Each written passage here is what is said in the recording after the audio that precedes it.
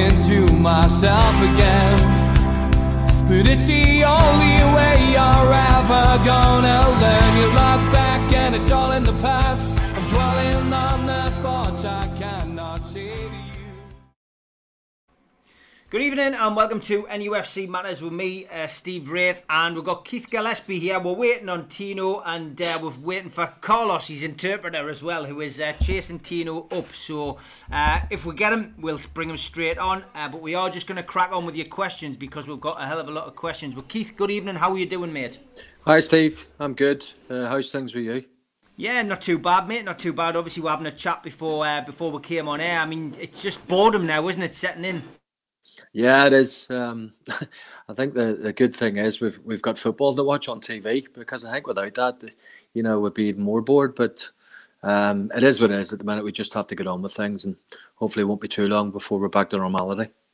Yeah, I mean, I would love to see us back to normality, but I think I was saying to you, I can't see us getting back to football grounds until probably the start of next season if we're really, really lucky. Mm-hmm. Yeah, well, I tend to agree. As I say, it's one of those you have to get on with. It's we want to get past this pandemic as quickly as possible, and if that means that we can't go and watch football matches, so be it. So we look forward, I suppose, to the time where we can, get to go and watch live football again. Got to say happy birthday to this man, Kevin Keegan, 70 years old today, and wow, I mean, the man who essentially brought you to Newcastle, mate. Oh yeah, absolutely incredible. Hard to believe he's 70 as well, but what a man. I think in terms of, if you speak to anybody about that sort of generation of the mid 90s, and a little bit before, everybody loved him. We know what the Newcastle fans thought of him. He was a incredible guy to work under. Certainly my most favourite manager. Just the style of football he played. I've said it many times. Many people couldn't tell you who came second in the league 2 years ago, but they'll always remember Newcastle because of the style of football that Kevin had us playing. And he was just a joy. Every day going into training was just an absolute joy because it was so enjoyable.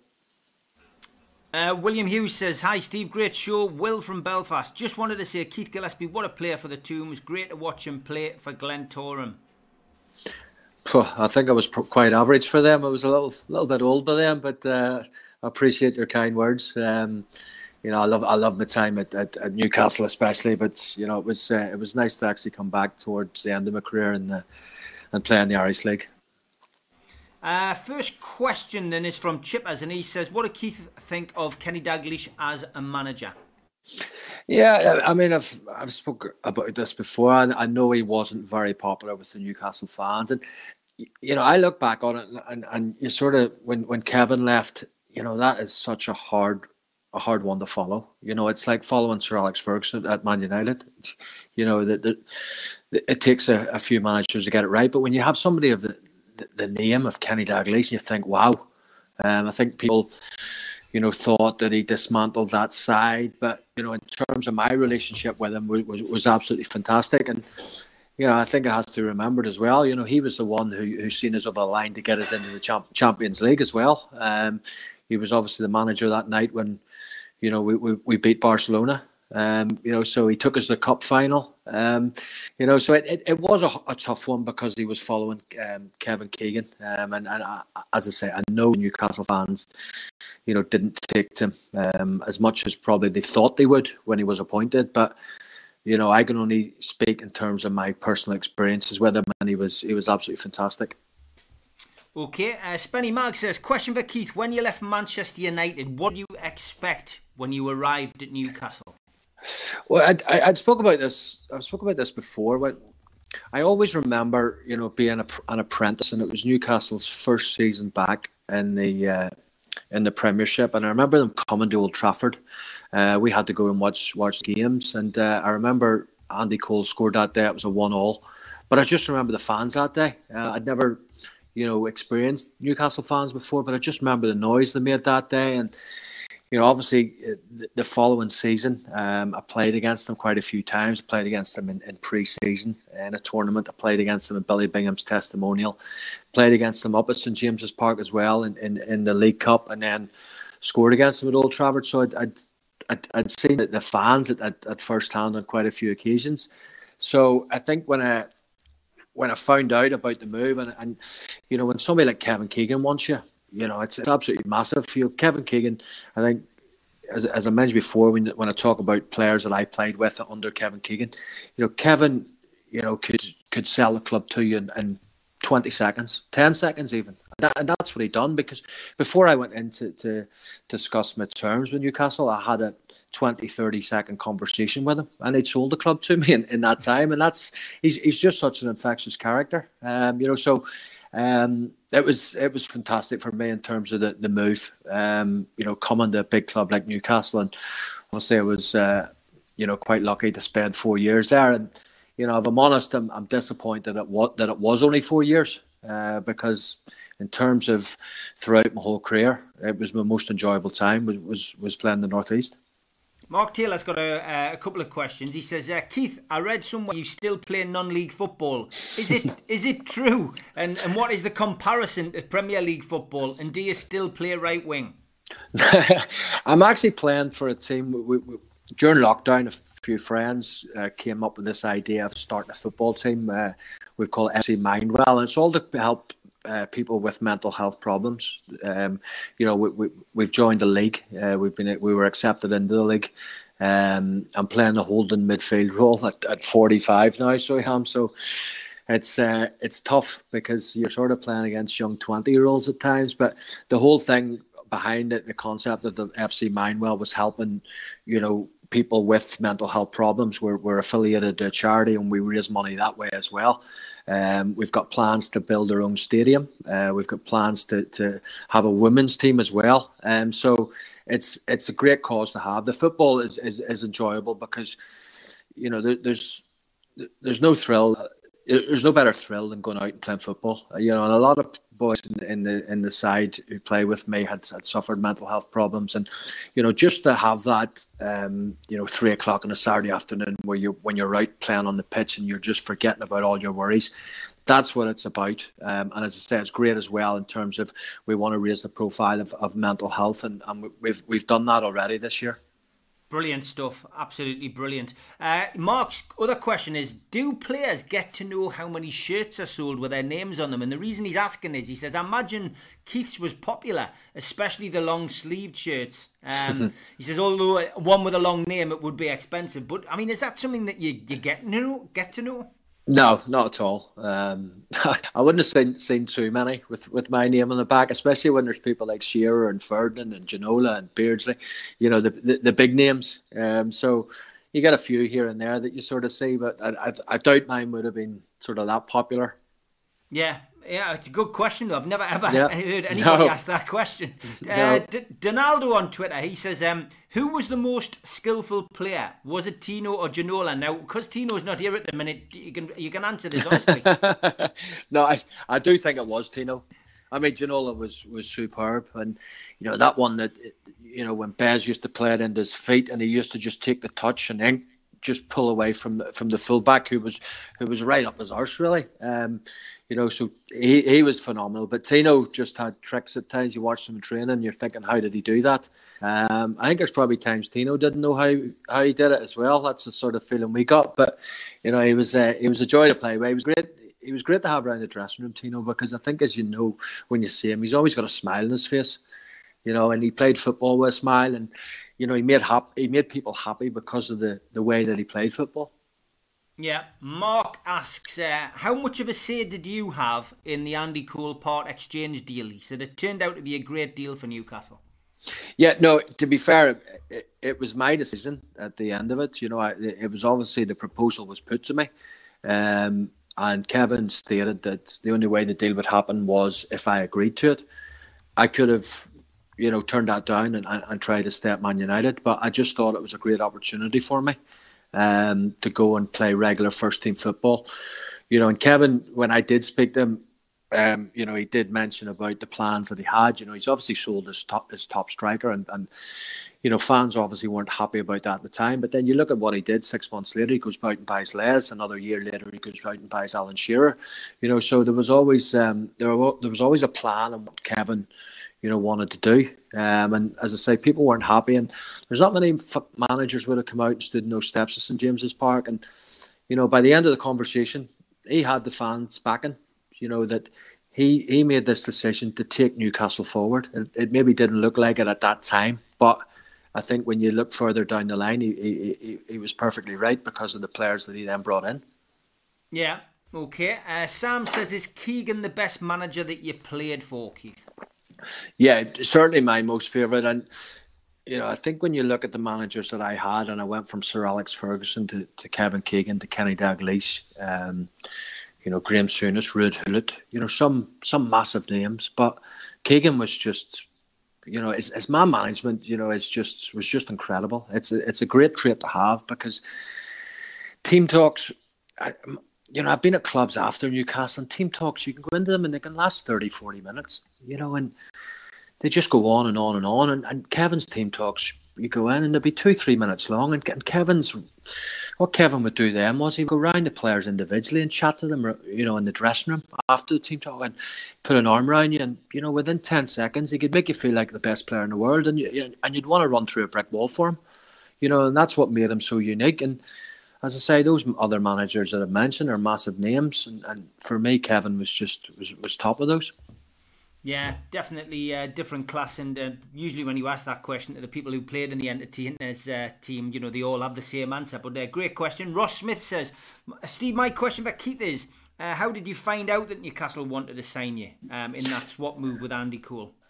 Yeah, well, I was away at Bramall Lane that night. Man United were playing Sheffield United, the FA Cup, and I actually thought I was going to start. I'd played the previous league game, so I thought I was maybe starting. And then the team was announced, subs are announced.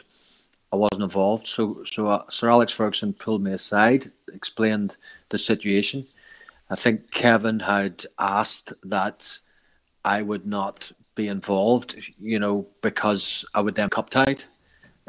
So that was sort of the reasoning behind that. But, Sir Alex took me aside before the game, explained the situation and told me to think about it.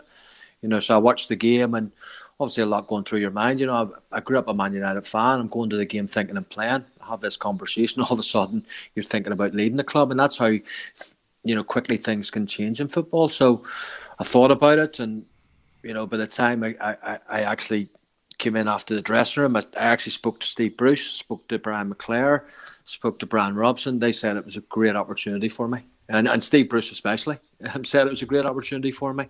He was actually quite envious of the fact that I was, had the chance to go and play for Newcastle. So, having those people to speak to, big players, senior players, I had Andrei Kanchelskis in front of me at the time. So things were difficult, to try and dislodge him. But, for me, it was the best decision ever made, because I thoroughly enjoyed the time that I had up in Tyneside.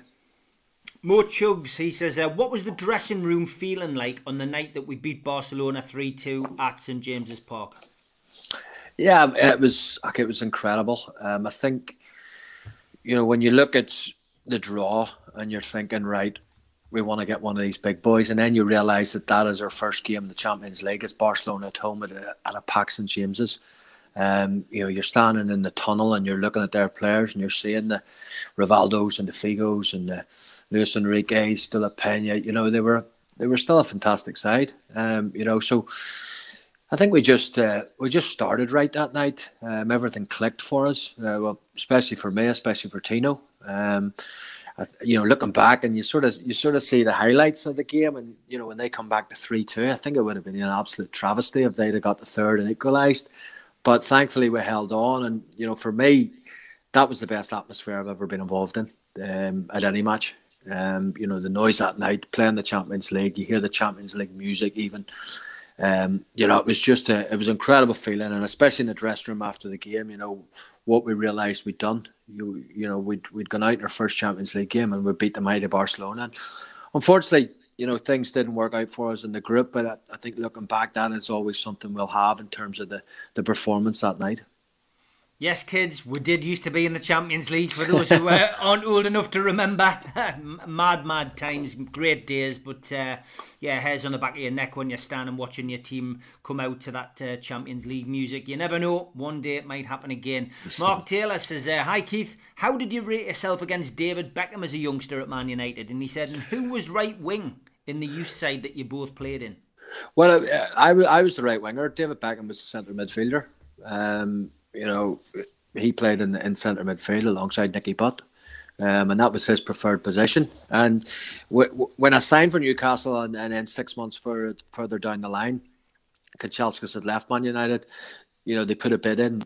Man United put a bid in to Newcastle, 4 million to bring me back, and Kevin obviously turned that down. So that was how David Beckham then got moved to the right wing and became a permanent fixture. And we all know his trademark crosses that he put in, but he never was a winger in terms of getting the ball like I would and running at players and trying to get to the byline. He was a different type of player, but certainly he was a centre midfielder, and that was the position that he wanted to play. But he obviously made his name more so playing out in that right hand side. Andre, I'm really surprised he's even asked this question. He says, who's been with more girls in the tune, Keith or Tino? I don't know what Tino got up to, so I possibly couldn't answer that, but I did okay in my time there. Yeah, you did, mate. You definitely did. We'll move on swiftly with Sean Minto's question. He says, who in the current team would you compare to yourselves? It's a strange one, that. But is there anybody in the team who you would say you're similar to? Yeah, well, I think in terms of even, not just Newcastle, I think in terms of Premiership, the way the Premiership's gone, nobody really plays that out and out wingers 4-4-2. So Maximin, he's a different type of player than me. He's the closest thing probably that they have to a winger. In terms of he's a lot trickier than me. I was just a lot more direct. I don't think in terms of the players that we have at Newcastle at the minute, we don't really have anybody else who is really direct, who wants to get to the byline, who wants to get crosses in. That was my job back then, because if you didn't, you had Alan Shearer, you had Les Ferdinand, giving off to you, because they thrived on crosses. I don't think a lot of clubs play that sort of system anymore, where they want to, get the ball wide, get players running at full-backs and get balls in the box. So, there's probably not many would have been similar to me at Newcastle, nowadays. Okay, Anthony Lewin says, do you think if you hadn't been injured against Man United away, that we would have won the league? He personally felt that we missed your wing play when you weren't there, and that Ferdinand suffered as a result. He's just curious on your take on that. Oh, I totally agree. Definitely. No, I think what happened with me getting injured, and then I was out for about 5 weeks, but I was sort of rushed back in a sense, and maybe didn't hit the heights that I'd hit before that. But in terms of the balance of the side, we brought Tino in. Peter was moved to the right wing, and Peter's an unbelievable player, one of the best I ever played with. But Peter's not a right winger, and everybody knows that. He wasn't going to be the one to sort of, get down the line and get balls in for Les like I was. So, maybe the balance of the team did suffer a bit. It's all hindsight. We could have done that and could have went on to win the league, but unfortunately it didn't happen. Man United, fair play to them, they came with an unbelievable run, which was demoralising every week, because we used to come in and we used to ask the score, and it was always 1-0 Cantona, and they just clawed back at that lead, and we've had so many disappointments towards the end. But the big one for me was Man United at home. If we win that game, which we deserve to do, I think we'd have gone on, won the league. You go away to Anfield, you concede 3, we don't get anything. We're 1-0 up with less than 10 minutes to go at Blackburn, and we don't win. There's certain factors, but I think looking back, it was just an incredible season. Great for Newcastle fans at that time. You think about our home form, 19 home games, 17 wins, a draw and a defeat. And as I say, the defeat was the one where Peter Schmeichel was man of the match. So, yeah, it was a great time, and just sad that we couldn't go over the line, because I honestly feel that if we did do that, Newcastle then with Kevin behind him, we had the capabilities of going and being a regular top 4 side. every season. You know, with somebody like Kevin, because he would have demanded more, and unfortunately, you know, we just didn't get over the line. Yeah. Darren says, Keith, did you play at Manchester United with Steve Bruce, and what did you think? And what do you think of the job he's doing at Newcastle? I did play with him. You know, he was one of the senior players, and he was great with the young lads. You know, he was a fantastic player. You know, he wasn't the quickest player, but I think when you have a defender beside you who can complement you, like Gary Pallister could, you know, with his pace, that's what you need. You need sort of players who complement each other. I think it's been tough for him at Newcastle. I don't think he's got the greatest squad. Football at times has been really dire. There's been certain performances been really good. You sort of think, you look at the Everton performance a few weeks ago, you know, we started creating chances. You know, you look back and Callum Wilson could have scored 5, you know, because he's hit the crossbar, he scored 2, he's hit the post towards the end, and he's probably missed the easiest chance when he put it wide. You know, and that's what you want to see. You want to see Newcastle creating chances, because too many times this season they just don't create enough. There isn't enough creativity in there. I'm hoping with, you know, the young lad Willett coming in that might change. You have a young player who can get box to box, and you know, we've seen that he popped up straight away with his first goal in the last game, and they showed a real togetherness in that last game. Because I was watching it and I was thinking, it's just a matter of time before Southampton get the equaliser. But it was a real tough, gritty performance in terms of people throwing their bodies in front of balls, and that's something that we haven't seen enough of this season. You know, so he's done an okay job, Brucey. You know, but in terms of what Newcastle should be aiming for, they should be aiming for a lot higher. You know, I think in terms of the owner, we know what the owner's all about. He's just happy with staying in the Premier League. And for Newcastle fans, that's not enough. For the size of that club, they need to be further up that table, challenging for European places. And, you know, you only have to look at clubs that are actually doing that at the minute. You know, the likes of your Aston Villas, Everton are there. You know, why can Newcastle not go and do that? Why can't they go and get players in who's going to improve the side? I think Callum Wilson's been a great signing. Jamal Lewis has struggled at times. Fraser hasn't really done an awful lot. Hendrick hasn't really done much. So the signings haven't been great, apart from Callum Wilson. You know, so if you don't improve the side, you know, from last season, you are going to struggle. Yeah, I agree. El Nobo says, I loved watching Keith. He was one of my favourite players at the time. I was gutted to hear about his bust up with Shearer. Did he catch you with a good one, he says?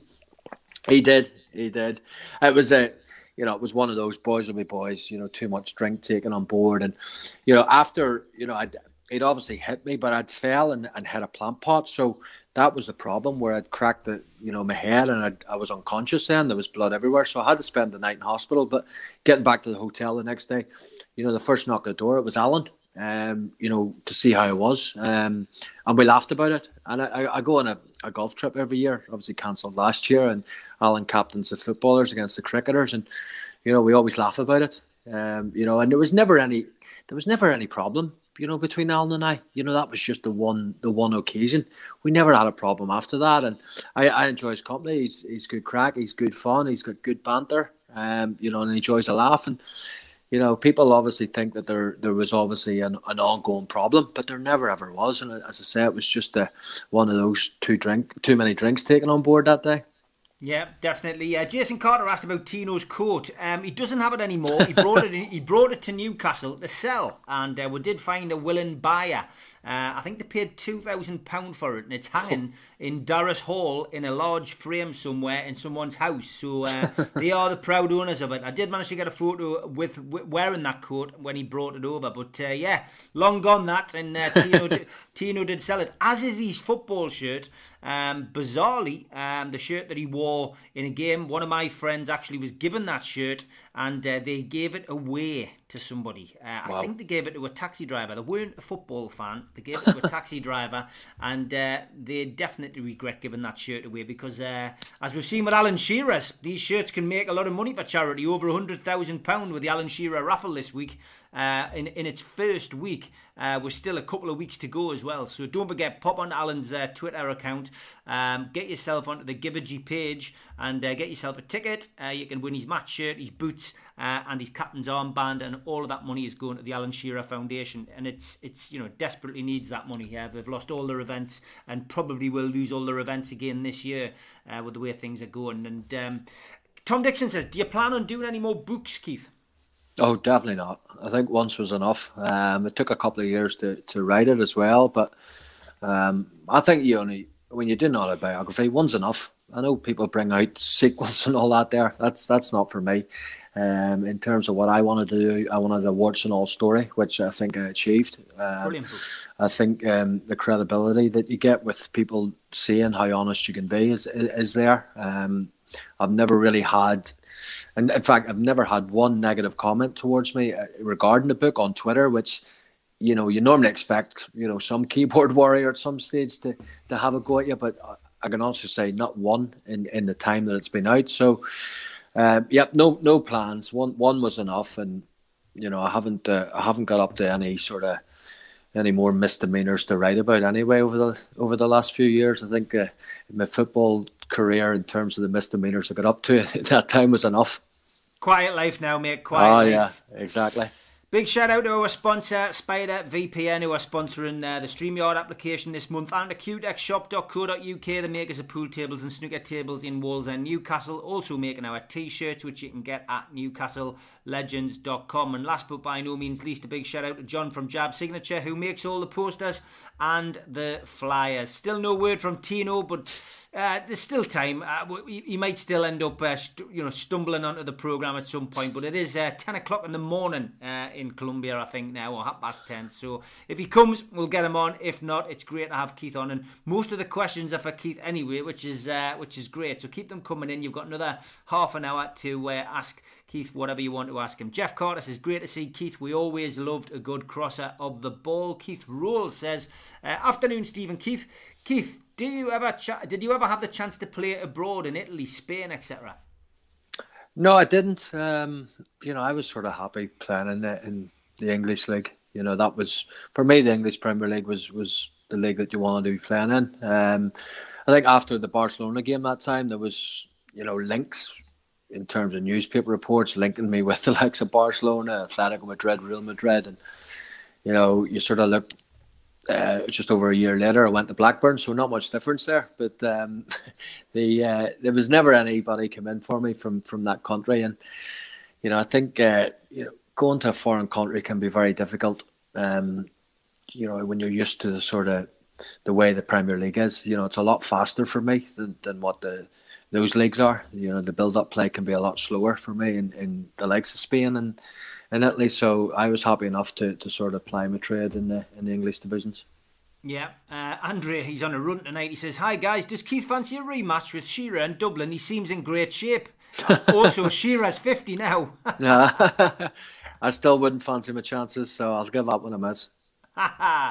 David Collins says, what a night, Dreamland. St James's Park was rocking 3-0 up against Barcelona, one of the best games I've ever seen. Perfect hat-trick from Tino. Keith was absolutely flying that night.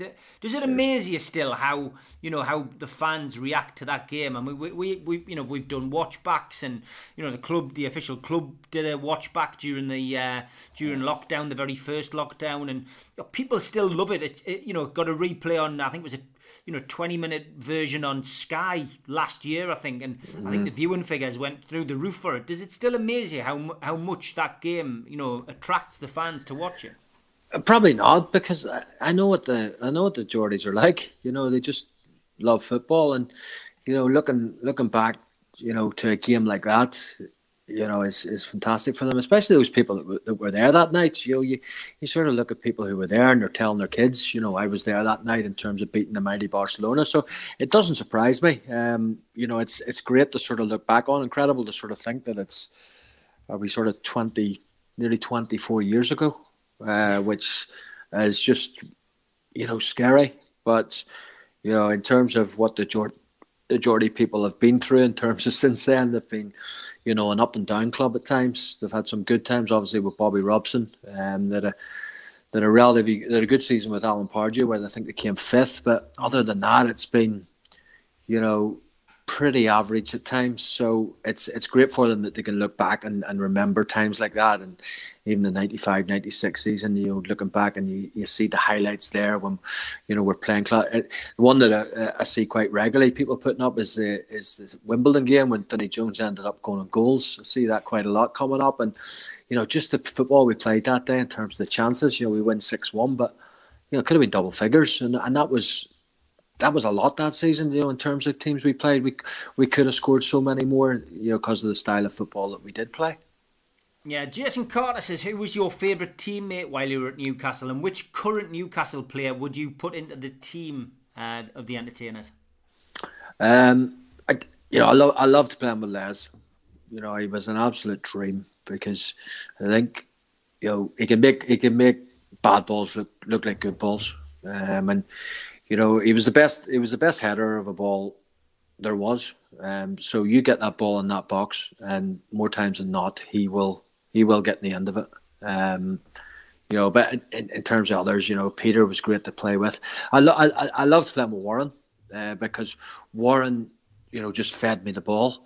And he was a great athlete, Warren. But in terms of if he knew you had the beating of that fullback, he would just constantly give you the ball. And I think, looking at the Barcelona one, after the third goal, I think a couple of minutes later, I think Warren's running with the ball. He just lays it in front of me and says, go on, and across one again. And the goalkeeper made a great save from Tino. And that's what Warren did. He just gave you the ball. And that's what you want as a winger. You want to be fed the ball. In terms of players playing now, I don't think there's any would get in the side. Yeah, I'd be surprised if anybody would say that there's anybody could get in that side. I think Warren quite fancied ASM. I think he thought some Maximin. You said we could have got him, and he could have been part of it. But it's yeah. But would you rather have him than Ginola? Yeah, exactly. That's the thing, isn't it? That's the thing you've got to ask. Yeah, it's who you're sort of comparing him to. So.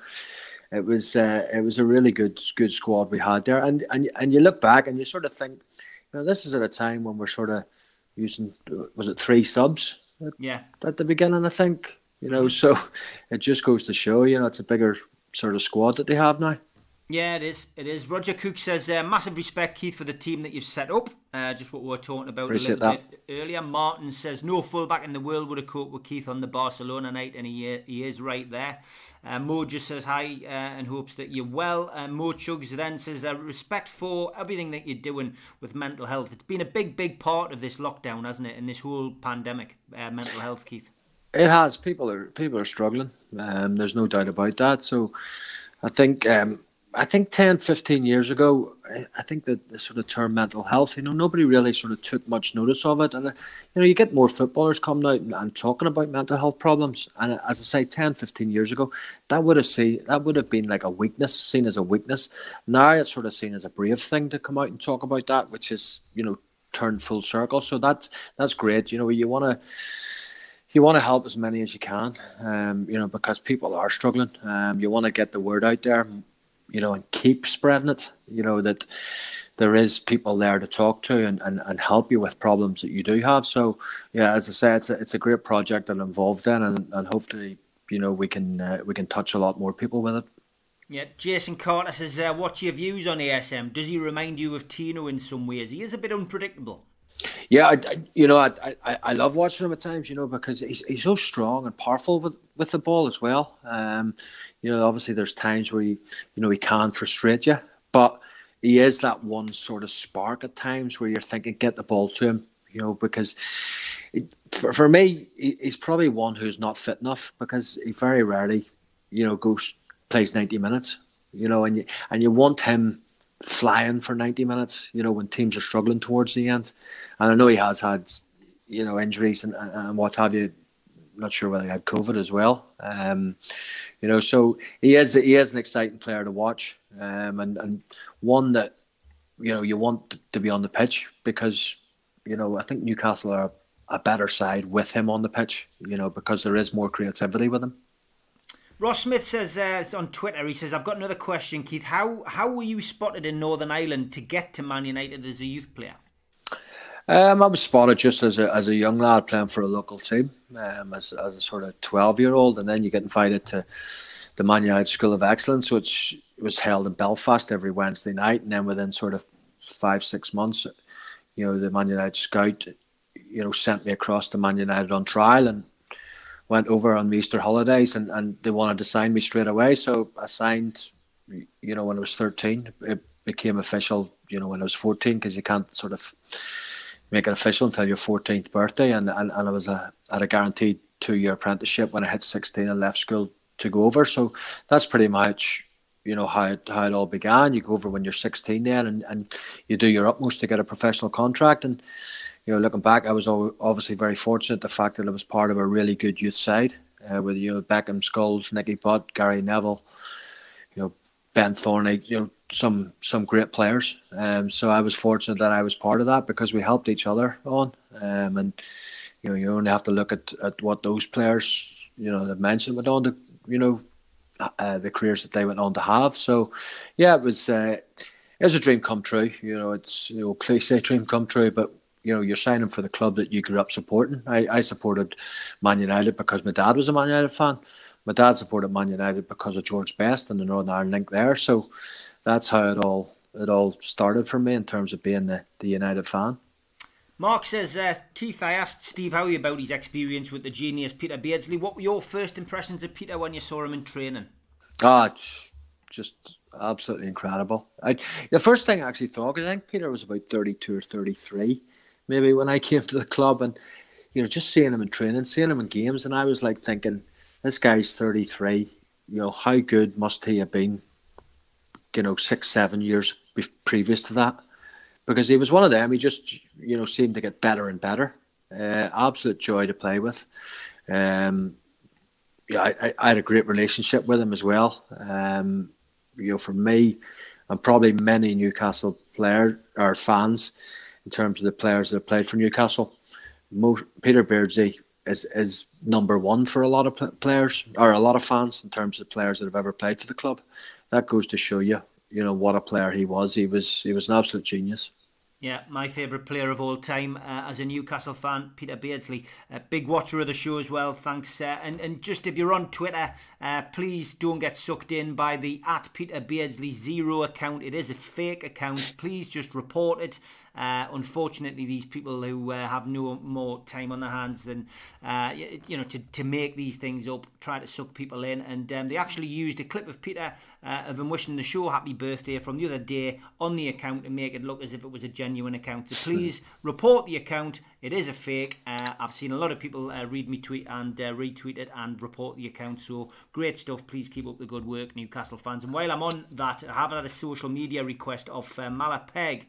Now, you should be able to read that at home, but I've got a big version which I will read out here. And it's just a shout out to the Newcastle football family. Noel Renton, who is 71, is a Newcastle fan. He's a lifelong Toon fan since living in Stanhope Street next to St James's Park when he was a young lad. He was a season ticket holder in level 7 in the Milburn until last year, when due to ill health he had to reluctantly give up his season ticket. He's been in Ward 31 of the RVI Newcastle since mid-January, fighting pneumonia and COVID. Mala says we need him to fight this, and it suggested messages, cards, forum support can be shown, messages put on a forum, prayers, songs, literally anything just to get the spirits up to fight this. His close family need the football family support. Can you help in some way? Well, we've done our bit there. If anybody wants to send a card to Noel Renton, Ward 31 on the RVI in Newcastle, then please do. Obviously, it's tragic this. We're hearing this time and time again of people struggling and different situations and things happening. So please, if you can and you can spare the time, please send them a card. Keith Roll asks a question. What was it like playing with Graham Souness and winning the League Cup at Blackburn, Keith? Yeah, I mean, I wouldn't say I had the greatest relationship with Graham Souness. He was a strange character for me. It did improve, over the years. But certainly at times, the beginning when he came in, there'd be times he'd walk past you in the morning, as you come into the training ground, and he wouldn't even say good morning to you. So that was a strange one for me. But fortunately, I played my way into his plans. We had been relegated to the Championship, and then we got promoted. And we had a great season back in the Premier League. I think we finished 6th, qualified for Europe, and won the Worthington Cup. So I had the disappointment of the '98 final against Arsenal when I missed out with injury for Newcastle. So to actually then play in a final and get a winner's medal was great. It was a great day out at the Millennium back then. You want to, when you're in a cup final, you want to win it. It's not a place to be for losers.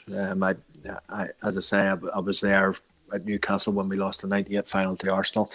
Although even just watching it, it was a horrible place to be. We didn't really turn up that day, but it was great in terms of winning some silverware. Great day out. My family were there, which was great as well. So yeah, it was a day I sort of look back on with a lot of fondness. Graham says, "Hi Keith, what do you think of the future of Newcastle at present? I mean, the takeover we never expected a year on when we probably chatted February, March last year that we'd still be talking about this bloody takeover." Well, exactly. It all hinges on that. If you get a takeover, then the goalposts change. But at the minute, if that doesn't happen, you're not going to see Mike Ashley going out and spending money to improve the side. As I say, he's happy enough in terms of staying in the Premier League. But if there was a takeover to happen, you only have to look at what happened to Man City when the big money came in for them. You look at where they are now. And if somebody comes in and they have a lot of money, an endless pit of money, and they want to buy Newcastle and they want to invest and they want to bring in, big names, players to improve, the sky's the limit for a place like Newcastle. Because for me, it's a no-brainer in terms of, the size of the club, the fan base. It is a no-brainer, and hopefully it will happen sooner rather than later. But as I said, as you say, Steve, it's dragged on too long. Yeah, it has. It's become a nightmare for Newcastle fans throughout the pandemic, having to deal with this as well. So let's hope that the next few weeks brings a conclusion to that. Stu Penman says, "Hi lads, post-takeover, who would Keith realistically think Newcastle marquee signing that would re-announce our name on the world stage again?" I mean, it's theoretical, but if the takeover goes through, Man City, if you remember, it was Robinho, I think, Mark Hughes. Yeah. Who would you like to see? I mean, there's a lot of big names actually going to be out of contract this summer, so we might not have to spend a fortune. Yeah, exactly. There's some great players out there. For me, probably the best player in the Premier League at the minute, and has been this season, is Jack Grealish. Everyone's talking about Jack Grealish. He's a credible player. If a big takeover happened, would Jack Grealish come to Newcastle? Would he think it was, a big enough step up because of where Newcastle's been over the years? I don't know, but for me, he's the sort of player that Newcastle fans would love. He's been incredible this season, and fair play to him as well, because I'm sure he had the opportunity to leave Aston Villa at the end of the season. I'm sure there was plenty of clubs interested in him.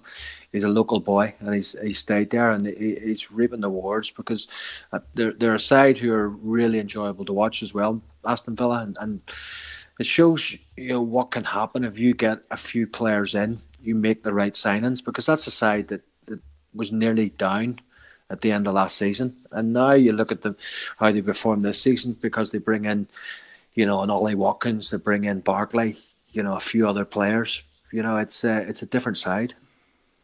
Yeah, no, it definitely is. Jeff says, "What football do you watch these days, Keith? I mean, are you a big foreign football watcher? Or, I mean, obviously you watch Man United. I presume you've just watched their game today." Yeah, no, I mean, I suppose like everybody, you're watching every game at the minute, because there's been so much football on. I wouldn't be a great watcher of any of the foreign leagues. I'd watch the Premier League. That's probably about it. We've sort of been quite spoiled because the way they space out these games, that you've got games, 4 games a day at times. Goes into tomorrow, your games tomorrow night. I suppose Tuesday you've got back to Champions League, Wednesday Champions League, Thursday Europa League. So we've been quite fortunate in that there's been plenty of football to watch. But I think like anybody, we want fans back watching it, because it is not the same watching it. And I watch some games sometimes and I think This game could be 4-3, and you still wouldn't get that excited about it, because there is no fans in. So that's disappointing. But as I probably do watch a lot more, I'll probably watch a lot more football than I did ever, because you're stuck at home and there's nothing else to do. So it sort of passes the time for you. David says, would you say that Kevin got the best out of you as a player? I would say so. The style of football we played was just suited to me. I remember at times where you're venturing back to help, defensively, and he's telling you to get back up the pitch because we wanted to be on the front foot. We wanted our forward-thinking players to be as far up the pitch as possible. So yeah, especially the early parts of the 95, 96 season, it was really disappointing to get injured that time because I was definitely playing the best football of my career. I was providing plenty of goals, popping up with the odd goal here and there, and the team was flying. So it is a big regret of many of that squad looking back in terms of how did we not win that league. That is something that will haunt us forever because of the position we put ourselves in. But I think at the start of that season, I think if you asked any Newcastle fan, if you were to say we've got a chance of winning the league on the last day of the season, would you take it? They would have definitely took it. But in terms of how it panned out, in terms of the points ahead we were, there is that sort of sadness, linked to it because we didn't get over the line. Jason says, do you wish you'd played for Sir Bobby Robson? I do. Speaking to players, like Shea and obviously the late great Gary Speeds, who I played with again at Sheffield United, speaking to the likes of Alan, who just loved playing with Sir Bobby. Rob Lee loved playing under Sir Bobby. And he's a proper Geordie as well, in terms of that's his club. He wanted the best for his club. I think looking back in terms of when they got rid of him, it's incredible that they actually got rid of him when they did. Absolute genius. Big name manager, managed England in a World Cup, and he came back to Newcastle where he did an incredible job, in getting into the Champions League again. So he's certainly one that I would have loved to have played under. David says, which were the most physical defenders that tried to knock you out of your stride keep when they could catch you? I think the obvious one's probably Stuart Pearce. I think Pearce, he was sort of one who would encourage you to kick him back. But I think that was so that then the next time you got it, he would kick you even harder. He was a real tough defender. And I was delighted to actually see I didn't have to play with him when he signed for Newcastle. Although I did have to come up against him in training sometimes. But he was a great pro and a great left back, one of the great left backs of the Premier League. So he was probably the toughest. James Brown says, were there any concerns about spies being at Maiden Castle? I mean, obviously it was wide open. He says, and also, what's your favourite memory from training there? Yeah, no, we never even thought about spies back then. I think Kevin was great in terms of, the football club. It's the fans club. That's the way he treated it. He wanted the fans in there. He wanted, them to be able to get up close and personal with you. I remember coming into, school holidays, 6,000 down there, and it was absolute mayhem, but it was great because, there was so much buzz about the place at the time. Kevin, he made sure that you were there until you signed every single autograph that was asked or took every picture, and everybody, did that. So it was great in terms of, Kevin wanting the fans up close and personal. Now they can't get close to them, and that's a sad thing. Because there'd be times where you'd get half a dozen people down there, on a wet, cold morning, but they still had the opportunity to go and watch training and see what the life of a professional footballer was all about. And Kevin, in terms of the way Kevin's relationship with the fans was the best I've seen in terms of a manager and fan relationship. Life Gold says, was there ever a point you considered staying at Manchester United instead of coming to Newcastle? No, well, I as I mentioned before, I had the conversation with Sir Alex Ferguson, and then I watched the game, and then I went to him after the game, and I made my mind up. I just thought it was too good an opportunity for me to turn down. You know, coming to a club like Newcastle, who, as I've said, you know, I'd seen it firsthand in terms of being at St James's, to play in the League Cup and playing against them and seeing their fans and seeing what they were all about. You know, so I just thought it was too good an opportunity to work under somebody like Kevin Keegan, and the fact that, you know, Kevin, you know, kept reiterating that the deal would never happen if he didn't get me. That shows, you know, it showed a lot of love for me, because he really wanted me on board, and as I say, sold the club to me in no time. Yeah, okay. Would you ever consider coming back to St James's Park if a takeover took place and they were looking for somebody to come in some capacity? I don't think that's a role for me. I'm not social manager. I could cope with that one. There'd be no bother with that. But in terms of the other side of things, you know, I'm enjoying actually doing the football agency work that I'm involved in now. It's obviously a lot tougher at the minute because we're obviously going through a pandemic. But you know, it is what it is. We just have to get on with it. But as I say, hopefully this takeover does happen and Newcastle can get back up there where they belong. What was your favourite pub, says Mark Byers, in Newcastle? I really liked the Quilted Camel. I like Jimmy's. Martha's was a favourite of mine too. There's probably not one that wasn't my favourite. Julie's was obviously the nightclub that we sort of went into the most. So yep, that was it was great times, you know, where you were out and about, the club's doing well, and you're interacting again with fans, and you know, that was a real special time. Yeah, it was. Lee Taylor says if you could play with. Do you want me to turn a light on here, Steve? It's go on, Keith. Yeah. I did notice you were getting slightly dark. Yeah, sorry, 2 secs.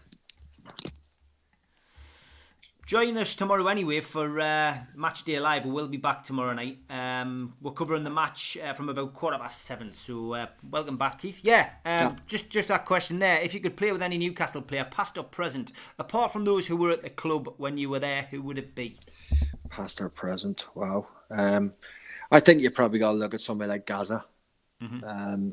You know, again, an absolute genius. Obviously very sad in terms of what's happened to him over the years, and hopefully he's in a good place now, because you know, you look at what he achieved. I think, you know, my hero growing up was Brian Robson, and I've always heard Brian Robson ask the question who the best player he played with, and he always says Gaza. You know, and Brian Robson played with a few good players over the years, so when he says Gaza, you know, that's good enough for me. Yeah, it's funny. I've just listened to Gaza's podcast with James English. Great interview. If anybody's got time, check out James English on YouTube. Gaza did 2 hours with him the other day, and he was talking about Brian Robson as well. But that was his hero. So, yeah, well worth a listen. Some great stories, as you would imagine, from Paul. And if you want to watch an evening with Paul Gascoigne, check out our playlists. We've got one on there when he was interviewed a few years ago, 10 years ago now, with Joe Allen. Mark Tulip says, Keith, if you stayed at Man United, do you think you could have broken into that squad and become a regular?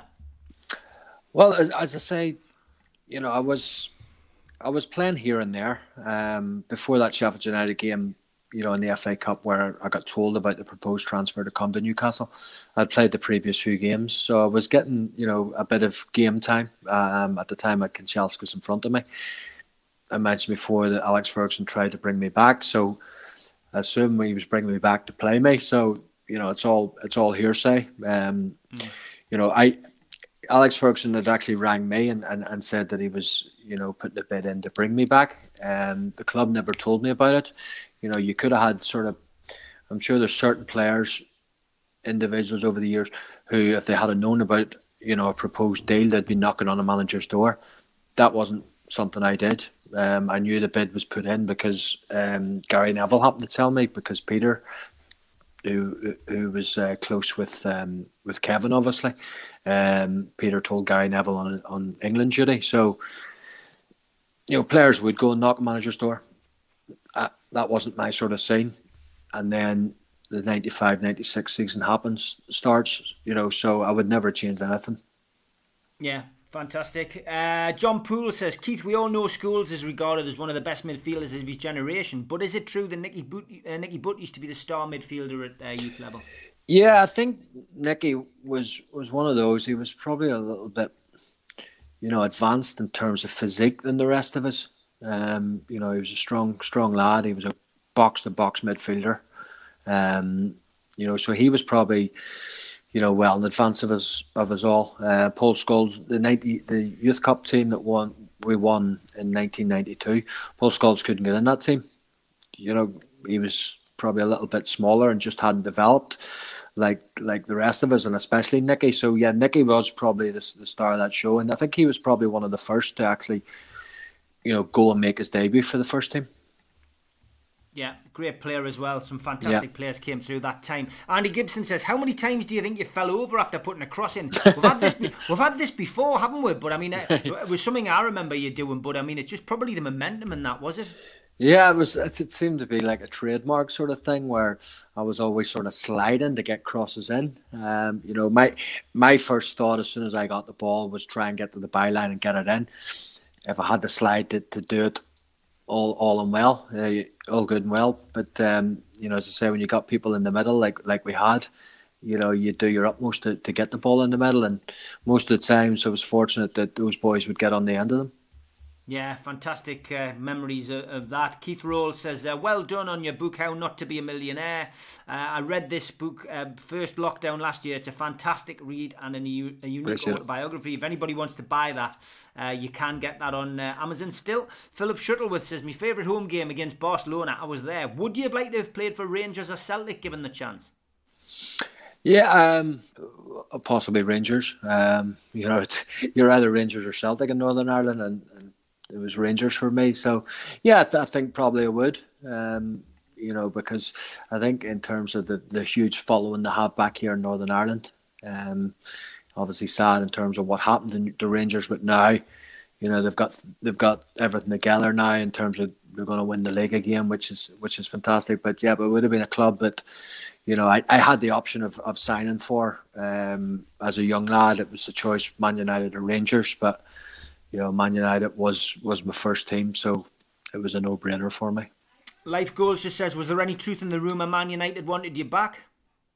Yep, well, mentioned that before. Yeah, they bid $4 million back in 1995. So, yep, but as I say, I wouldn't have changed anything for the world. The 4 years I had at Newcastle were incredible and great for me to look back on with so much pride. John Poole says, who was the most underrated player that you've played with? He was always a fan of Eric Nevland, who left Man United but had a good spell at Fulham a few years later. Yeah, in terms of, I don't know whether he was really underrated, but he was a better, when he came to the club, I didn't realise how good he was, and that was David Batty. People just thought he was a player who could, win the ball and give it, but he could pass it too. Left foot, right foot. Really good lad to have around the dressing room. Very chirpy. So he was one. I think one of the most underrated players probably Newcastle's ever had. As a teammate of mine for Northern Ireland's Aaron Hughes. Aaron was 7, 8 out of 10 every week, and I was amazed when Newcastle got rid of him. Absolutely fantastic player who could play anywhere. I remember him playing one time in a man-to-man marking job on Steve McManaman in a League Cup game, I think it was, at St James's, and he was absolutely outstanding. But he could play anywhere along the back, and one of the best pros I've ever played with. Yeah, he was absolutely superb, wasn't he? Absolutely brilliant. Mr. Versatility. We had a couple of them. Steve Watson was exactly the same as well, wasn't he? Exactly, yeah. Steve was unfortunate because his versatility probably went against him a lot of the time. You look at that game against Barcelona, and Watto's playing, as a centre half. Yeah, that's right. Unbelievable, isn't it? Yeah, and he was fantastic that night. So I think it's great to be versatile, but sometimes that can go against you, and it probably went against Watto, a bit more than it would others. Yeah. Last question to Phil Davison. We've hit the hour. Does Keith think we have enough to avoid relegation? Definitely. Just in the fact that I can't see the teams below picking up the points. I know we're sitting fourth bottom at the minute, but I can't see any of those three getting the points needed. And with Newcastle having to play them as well, you take points off them. then it really is difficult for them. So, yeah, I think they will. I think we're quite fortunate in that there is 3 teams worse than us because we have been poor this season.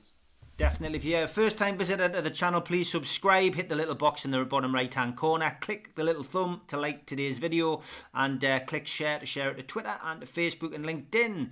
Keith, been an absolute pleasure to have you on. Apologies we didn't get Tino. We did try. He turned up unannounced the other day when we were interviewing Nobby. So maybe he'll turn up again the next time we'll get you on. We'll try again next time. But for now, you stay safe. Look forward to seeing you again very, very soon, Keith. Take care. Cheers. Thanks, Steve. God bless you. Bye-bye. Cheers, mate.